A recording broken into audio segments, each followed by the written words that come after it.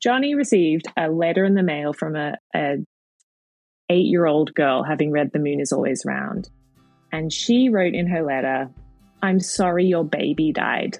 That's really sad." And I'm like, if adults could learn that that's all you need to say. I'm Rush Witt, and you're listening to Straight to the Heart, a podcast from New Growth Press. Each episode includes thought-provoking conversations with leading Christian writers and thinkers. We hear who they are, what they believe, how they approach their work and ministry, and the moments and people who have changed their lives. In Straight to the Heart, we go beyond the books to connect with the remarkable people behind them. We're well into our second season, so thank you for listening, sharing, and subscribing to Straight to the Heart. Today's episode is sad. It's precious. It's joyful all at the same time. I talk with author and mother Jackie Gibson. Jackie and her husband Johnny have 4 children. She serves alongside him at Westminster Seminary and most recently published her book, You Are Still a Mother. In this episode, Jackie shares her journey through the stillbirth death of her daughter Layla. And we talk about the unique challenges of grief in the loss of a child, how caring friends can comfort and help, and the precious ways in which God meets us in our darkest grief. You really have to hear it from her, and I am happy that you can today. This is Straight to the Heart.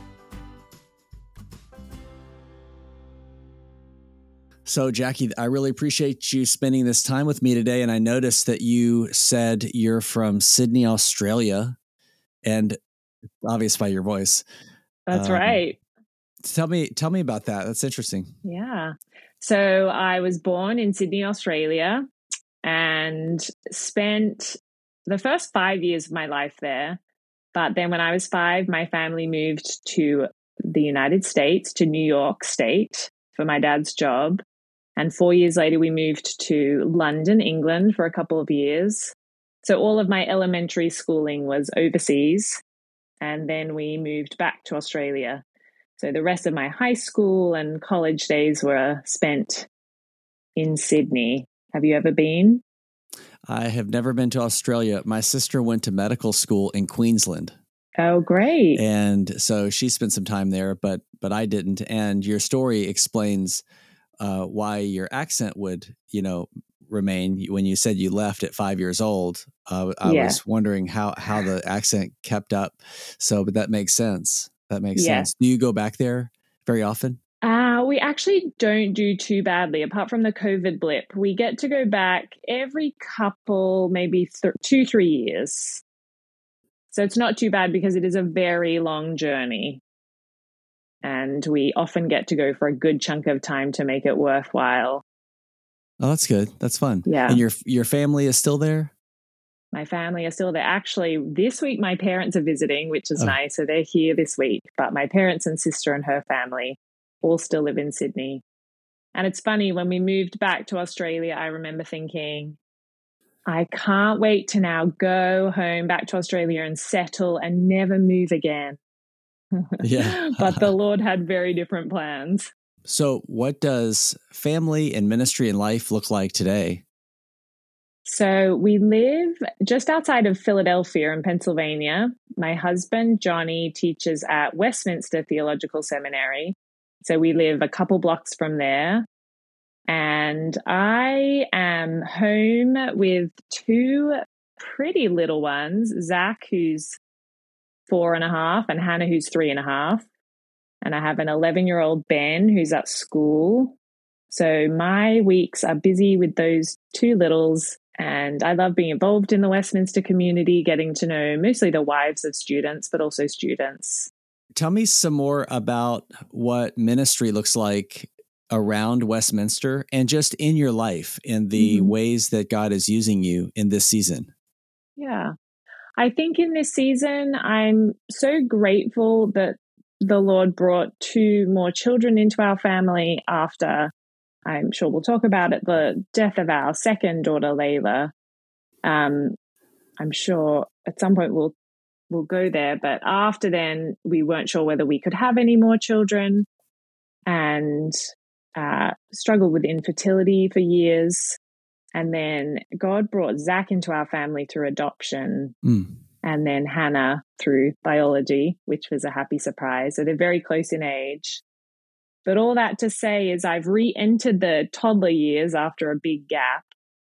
And that brings up natural ministry opportunities with mums of little kids. Mm. So I spend a lot of time with women who are at home with their young kids, often connected with Westminster.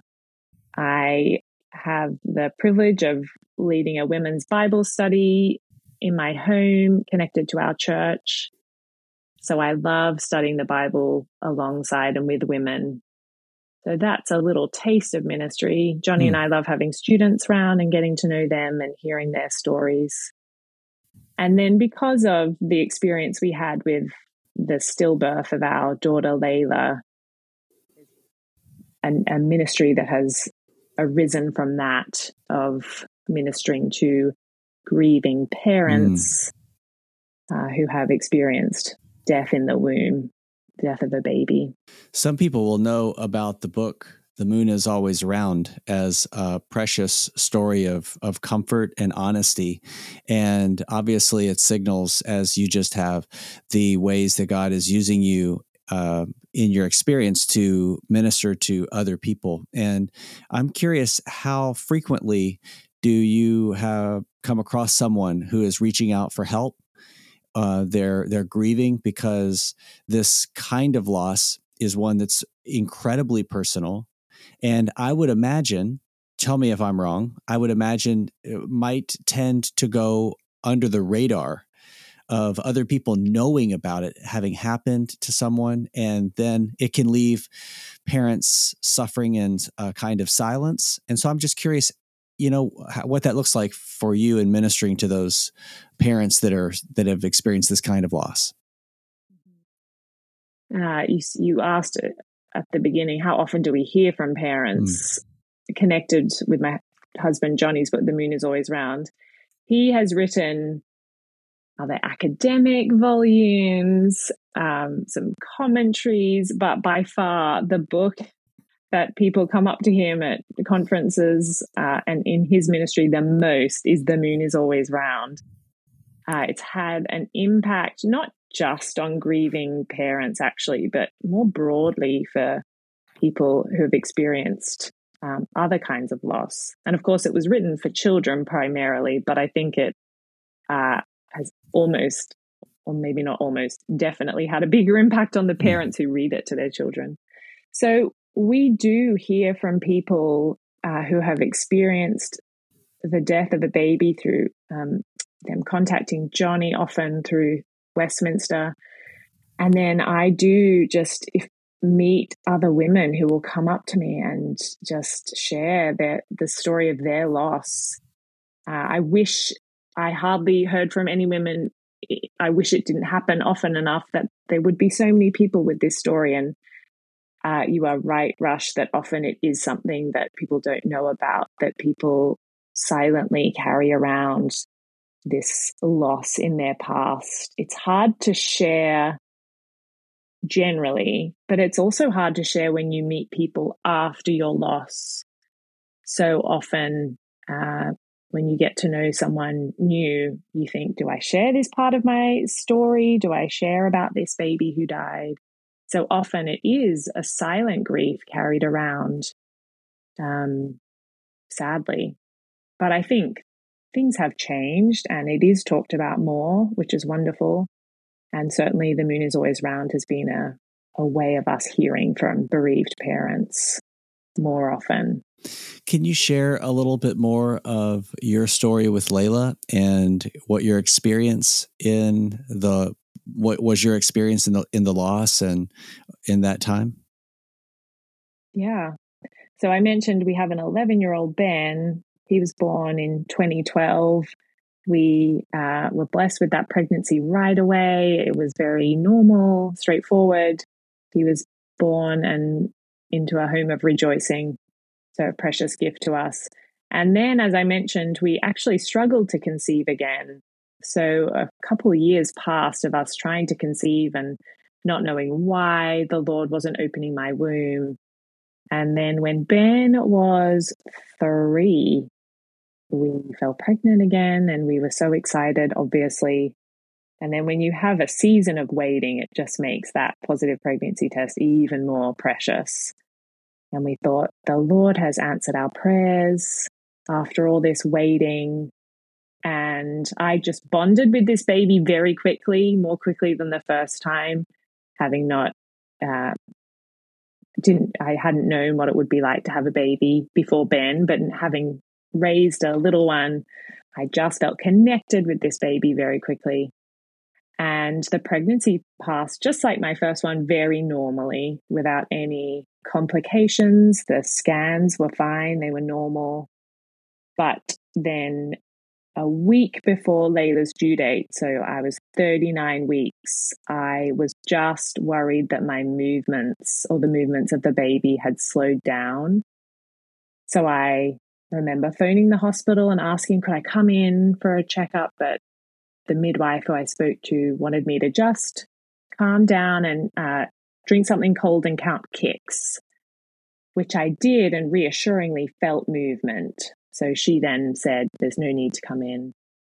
But the next morning, we just weren't sure that we had felt any movement. Well, I wasn't sure. Johnny couldn't feel any movement either with his hand on my belly. So we did go into hospital that day, and it was 39 weeks and 4 days, I think, when they confirmed that Layla had died, that there was no heartbeat. And then, of course, I didn't know anyone at the time who had been through this.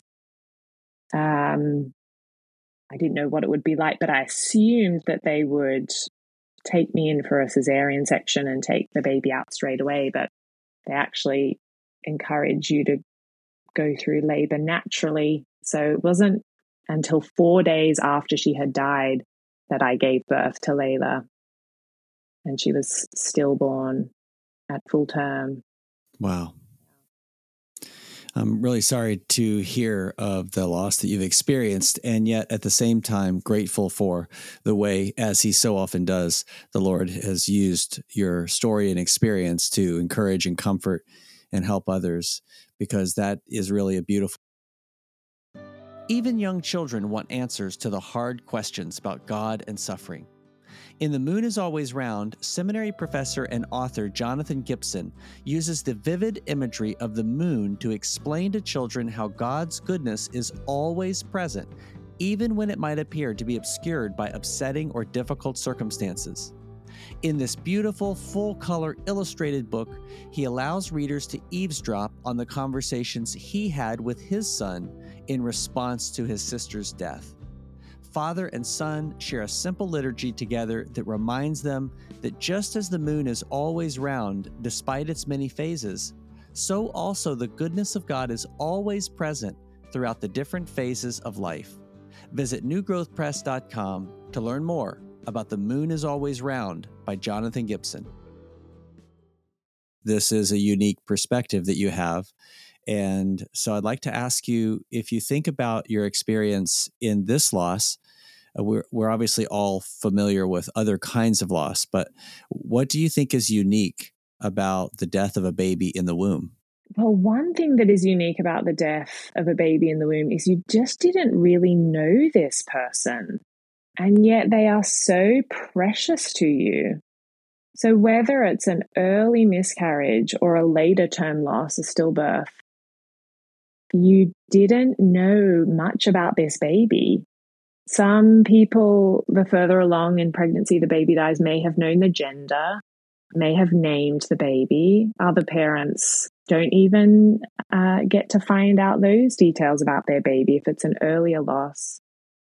And so I think that is what is unique, is that you feel connected with this baby, though that's going to be a different experience for different mothers and depending on potentially when the baby died. But this baby is taken from you before you even got to know them. And you have so many questions about your child. What would they have been like? What would their personality have been like? We had the joy, I will say, it was a great joy to hold our baby, to see what Layla looked like. She had dark hair. She was 7 pounds. She resembled her big brother, Ben. They are gifts to us that we got to see and meet her. But for many women, they don't get to meet their child or see the form of their child if it's an earlier loss, for instance. And I think the other unique thing about this kind of loss is it's the death of a life, which is devastating, but it's the death of a future you imagined, raising a child. When you fall pregnant, I immediately calculate the due date. I want to know, when is this baby due? And I start to imagine straight away, what time of year will it be? How old will their siblings be? And so when a baby dies in the womb, it's the death of a person, and it's the death of a dream that you have for the future. My wife and I had a miscarriage. We have 5 kids now, and we had a miscarriage, and so a lot of those feelings are familiar to me as when that happened. Especially in terms of what you were describing about the loss of dreams. You have immediately plans, and especially if you've had other children and you know a little of what the path is like, that it can make it particularly difficult.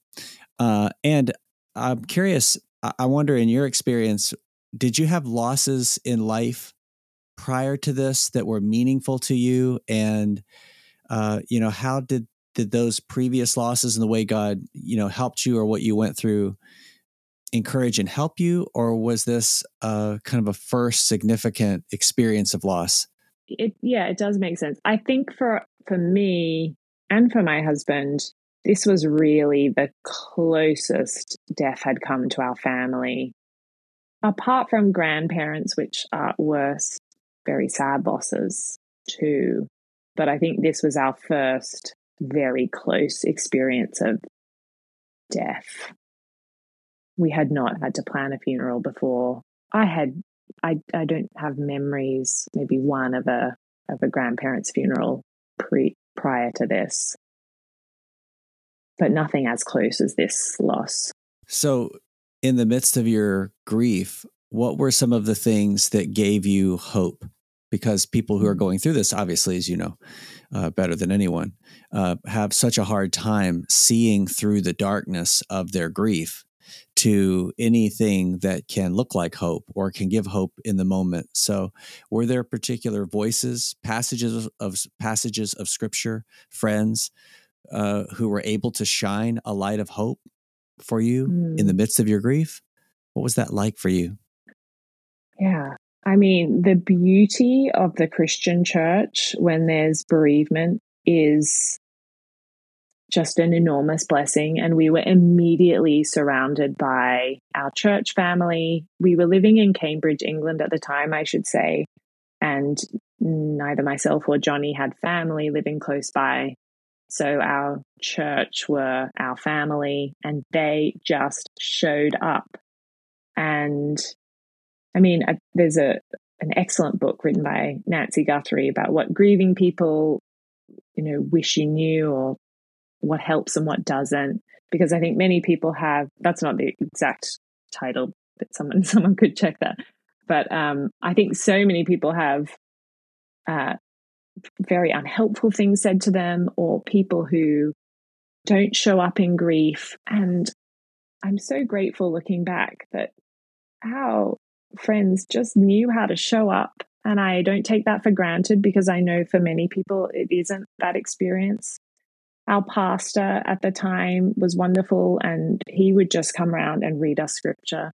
And I have never been so desperately parched for God's word as I was after Layla's death, and desperate for it, especially in those 4 days between her death and her stillbirth.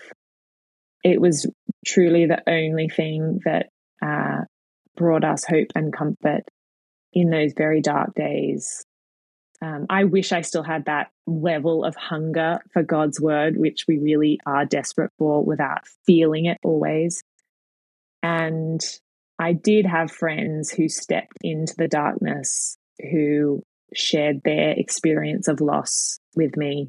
One sent me a verse from Deuteronomy that I was unfamiliar with up until this point, Deuteronomy 33:27, that the eternal God is your dwelling place, and underneath are the everlasting arms.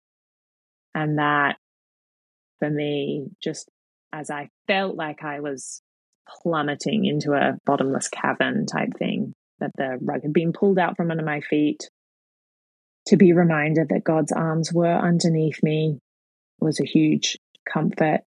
And we felt the Lord's presence by his Spirit and in his word in a very real way.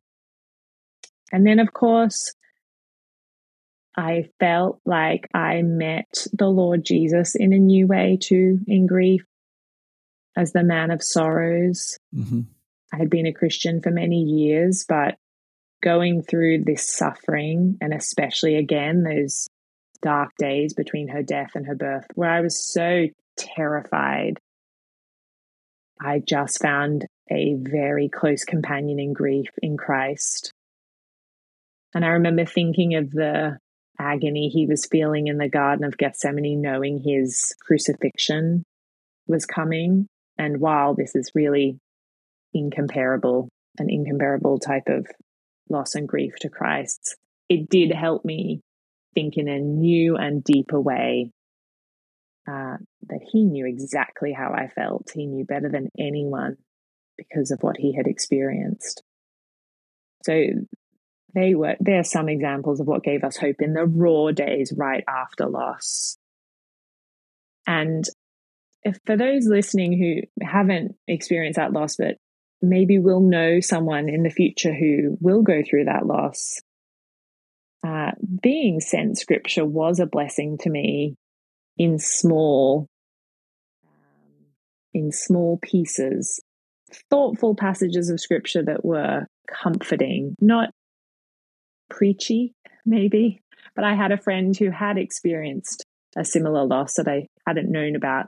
She just wrote on little note cards, just single verses, and put them on a ring so that I could flip through them. Because truly we experienced scripture being manna that we needed each day.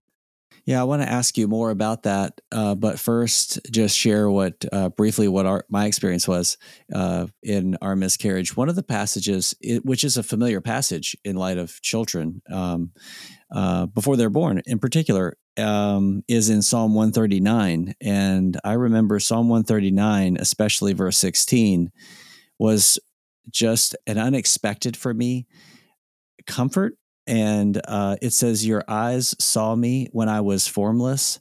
All my days were written in your book and planned before a single one of them began."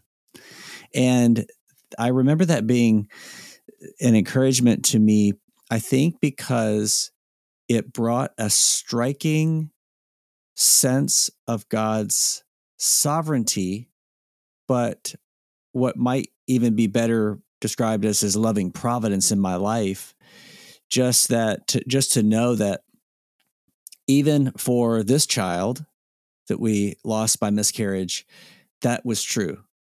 And that of all that I know of the Lord and his trustworthiness and his sovereignty and his goodness and his wisdom and his happiness, that I could see through that lens, this hard grief and suffering that we went through.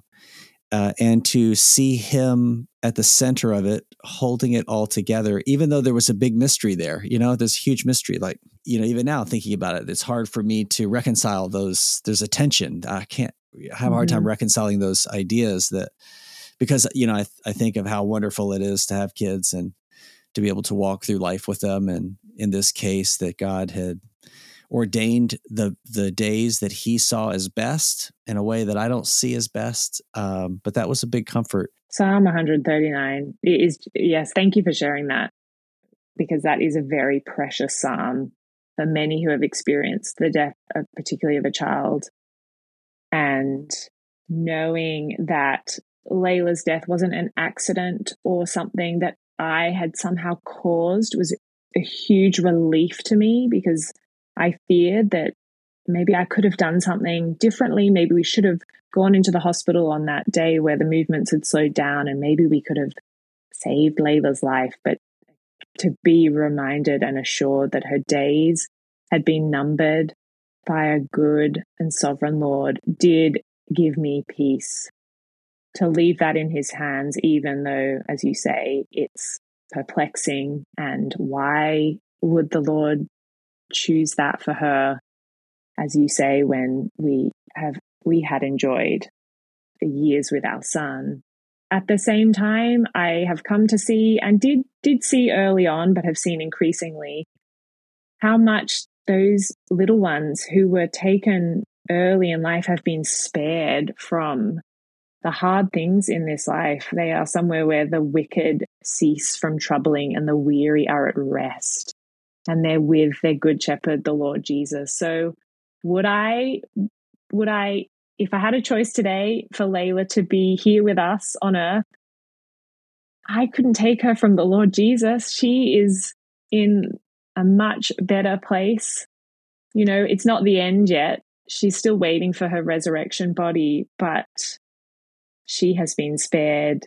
I mean, you and I, having had the privilege of raising living children, we've seen the ways sin and suffering has already affected them in their young lives. And so I do see that as a blessing for her. Layla has received great gain. And so that's a joy and a comfort. Let me tell you about Jackie Gibson's new book, You Are Still a Mother: Hope for Women Grieving a Stillbirth or Miscarriage. Grieving the loss of a child to stillbirth can be a lonely and agonizing experience. Sadly, this overwhelming loss is far more common than one may think, affecting around 1 in 160 births. Gibson honestly acknowledges the sorrow, the loneliness, and fears that come from suffering the loss of a child, while pointing to the gospel with gentleness and understanding. You Are Still a Mother weaves scripture and deep truths about God with Jackie's personal experience to provide a book that is both honest and full of hope, acknowledging that all who suffer this loss will never be the same. She reassures readers that God will be present through every moment of every day. Visit newgrowthpress.com today to learn more about You Are Still a Mother by Jackie Gibson. So I said I wanted to go back to it. Let me ask you, can you say some more to the friends of those who are grieving loss like this? What advice you have to give them, similar to what you gave from your experience, that scripture was obviously a soothing balm in doses, but even that can be mishandled or handled in an insensitive way. And so maybe you could shed some light on what kind of mindset I should have when I'm trying to comfort someone in this grief. Because you're right. I think the reason I could receive all this scripture, particularly from this friend, is that she was there with understanding, having had a similar loss. But maybe I was more sensitive. I think a few people did share with us Romans 8:28, that God, in all things, God works for the good of those who love him. I don't think that was particularly helpful at the time. True though that is, and I have come to believe that, that's very hard to wrap your head around when you're right in the midst of the crushing grief and loss. But I would say, generally speaking, and again, you have to know your friend or your family member. Show up. Just show up. Don't withdraw and think they need space and I don't want to upset them by bringing things up. Show up. Now, that's not to say you literally show up at their door unannounced, but you send them texts just expressing, I mean, this maybe sounds so patronizing, but just expressing sadness. The best thing Job's friends did was sit and be quiet and weep with their friend. And then when they started speaking, it all got out of hand. So show up, say less, but say something as well. Acknowledge how sad their loss is. And I think I'll speak specifically for a later term loss just because that's been my experience. I really appreciated those people that celebrated our daughter's life, that marked it. So some of the most precious gifts to us, like a friend who knitted little baby booties and sent them. You know, when you have a baby who's stillborn, you don't get baby presents, and that makes sense. Of course, we won't need them, but expressions of love for a baby or things that mark their preciousness was so meaningful to me and Johnny. So someone sent us like a little smocked dress, and it's not wasted, you know, even though she'll never get to wear this. Things like that for certainly in our experience, this later term loss just meant so much. So that there are some things for the early days. And then as months and years go on, try to remember. And that's harder because life is busy and time moves on. But those parents won't ever move on. They will remember and carry with them their loss for the rest of their lives. So trying to remember anniversaries, acknowledging that baby in the holidays, times that you feel their loss more acutely, like at Christmas or Mother's Day or Father's Day. I think that's very precious, just to acknowledge the baby who's not there, the child who's not there. I think those are some ways you can love and comfort a friend or a family member. I want to ask you a question. I don't know if this is for the episode or not. And I run the risk of asking something inappropriate. It's one of those moments where I'm not sure if I should ask it or not. Go for it. I'm curious, on the heels of what you were just talking about, does Layla's grave place in Cambridge come to mind? Do you think about it spatially like that? When you think about her, do you think about part of her is there? And where it is, and you bring that to mind, and that's a difference in thought. That's a multi-dimensional way of thinking about her. That's different than the single-dimensional way that you were describing coming from. But I actually love the question. But I would love it to be in there. Yes, I do. Yes, I think before Layla's death, we thought, and I say we, including my husband in this, I think I'd thought about cemeteries as just memorials, but there's so much more than that. They are where people have been laid to rest, and for believers, I mean, everyone will experience a resurrection to life or to death, and mysteriously, it is the very places where these bodies have been laid or ashes have been buried or scattered that these people will rise from the dead. So for us, that little cemetery in Cambridge is a very precious physical place for us. We miss visiting. Now, we know when we would go, we weren't visiting Layla in one sense. And in another sense, we sort of were. It's where her body is laid to rest. So it is more than a memorial, a graveyard where someone has been buried. It's a precious place where someone is awaiting the resurrection. Now, again, Layla's soul is alive with Christ, and her body is buried. So we hold those both together. She's not there. Her soul is with Jesus. And yet this very precious body is that will one day rise from the dead. Jackie, I've really enjoyed spending this time together with you, and I've learned a lot, and it's been an encouragement to me. And so I really am grateful that we've had a chance to spend this time talking and sharing life together. Yeah, thank you so much. I've really enjoyed our chat too. Thanks, Rush. Yeah. You've been listening to Straight to the Heart, a podcast from New Growth Press. Our next episode releases next week, and I look forward to seeing you there.